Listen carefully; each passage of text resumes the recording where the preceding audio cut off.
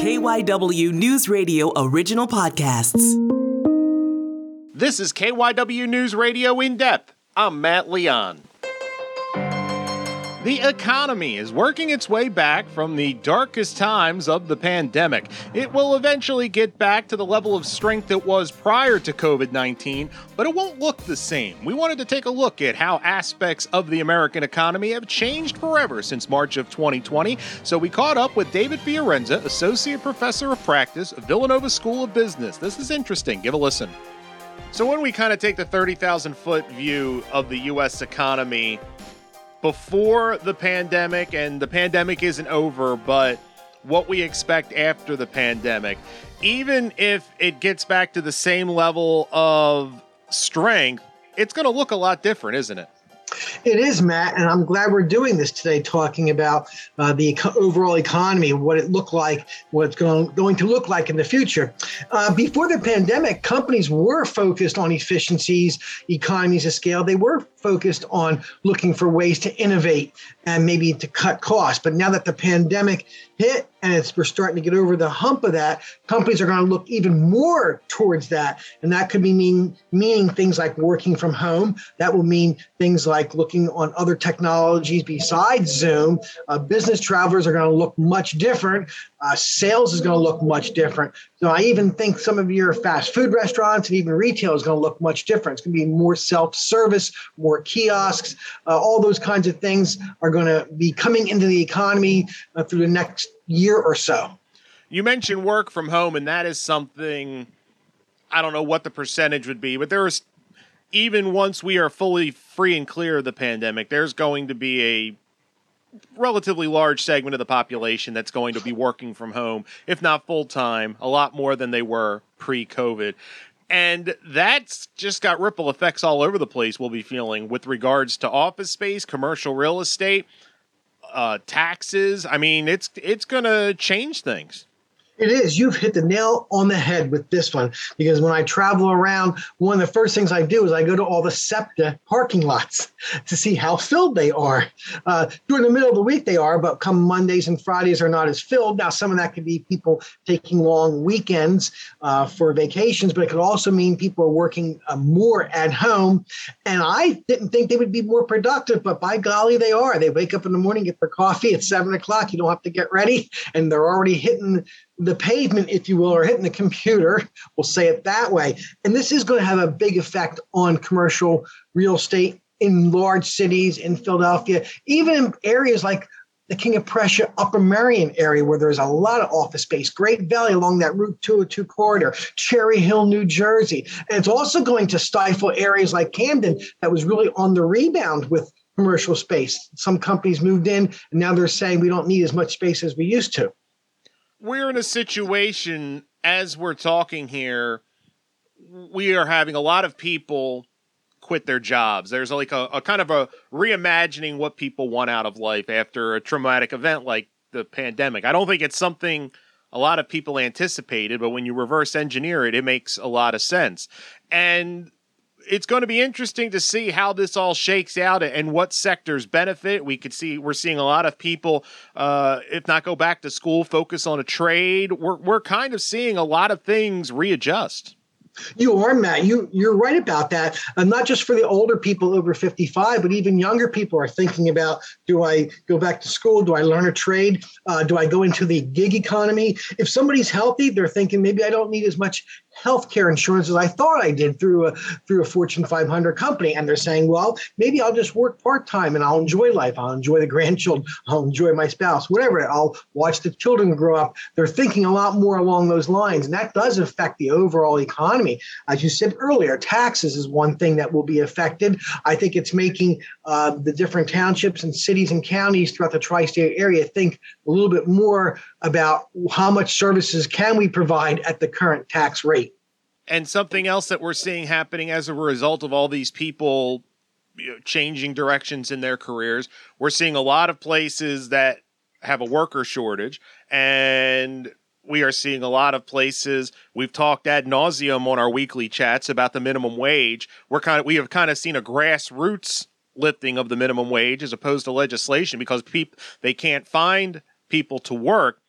yes, with no legislation, there's always the possibility that the wages will go down once the workforce kind of resettles, but that would be hard to do. It's hard to claw back a benefit, even at a company situation. So we are seeing some wages significantly rise, really for the first time in a while. You are. It's all based on supply and demand, as we've spoke about that in our prior podcasts. And the thing about the supply and demand is it's very hard, like you said, to bring those wages back down, especially if you're in a contractual obligation with unions, or not even unions, semi-unions, if you will.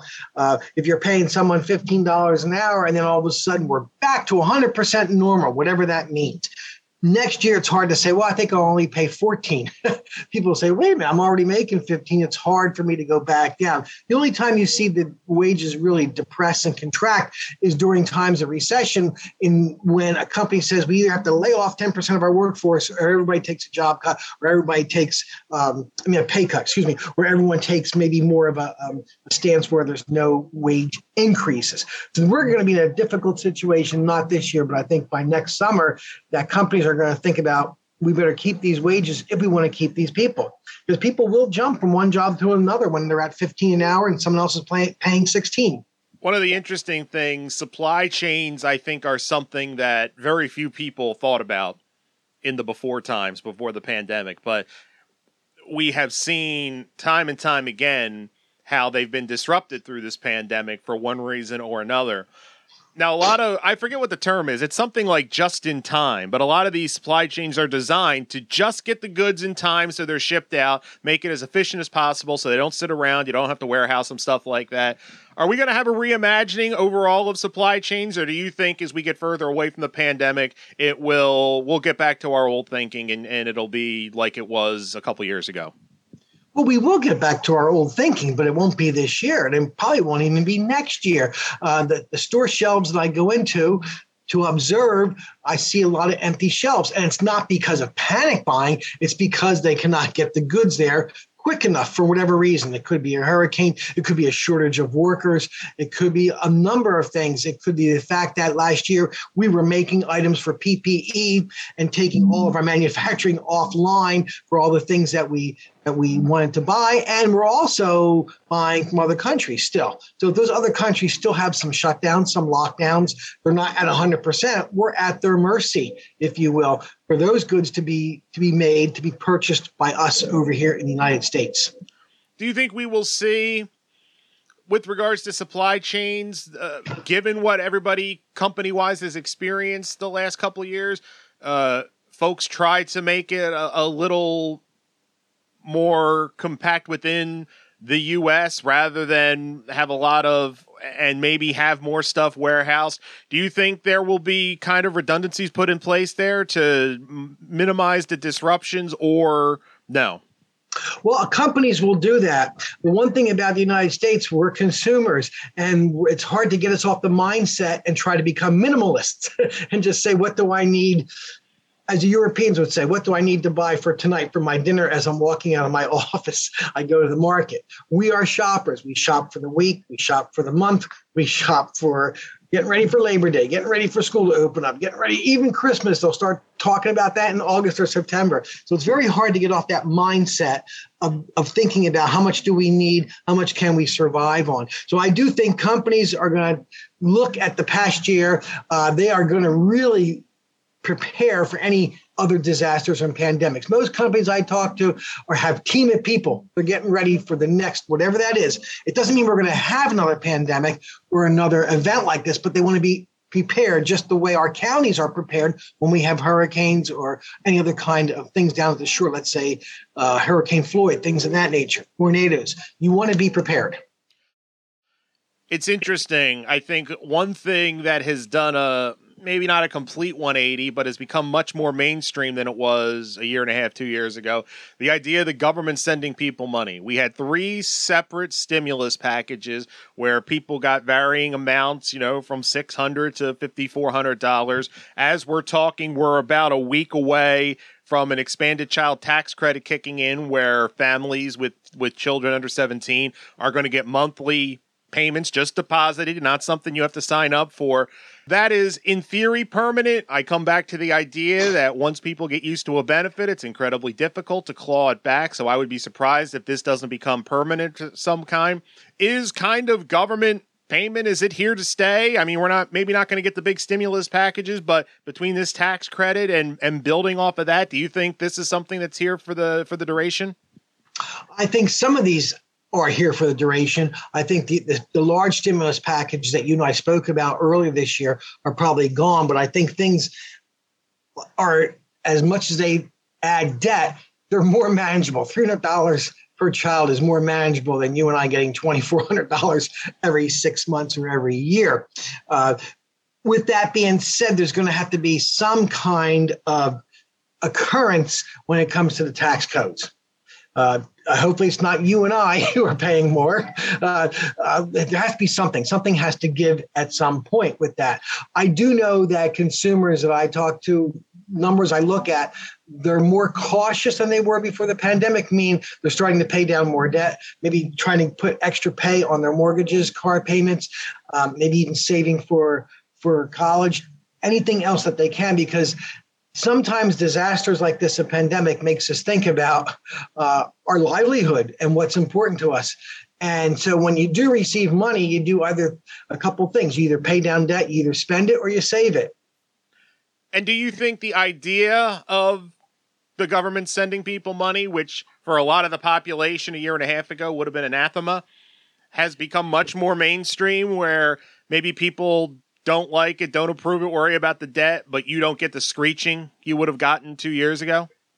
Right. With the unemployment rate very low 2 years ago at 3.9%, we were at full employment. That's much different than where we are now. I mean, it's not high. It's only about 6% or so, which is still fairly low. And it's not to take anything away from anybody who's looking for a job. They're still looking. People are still looking.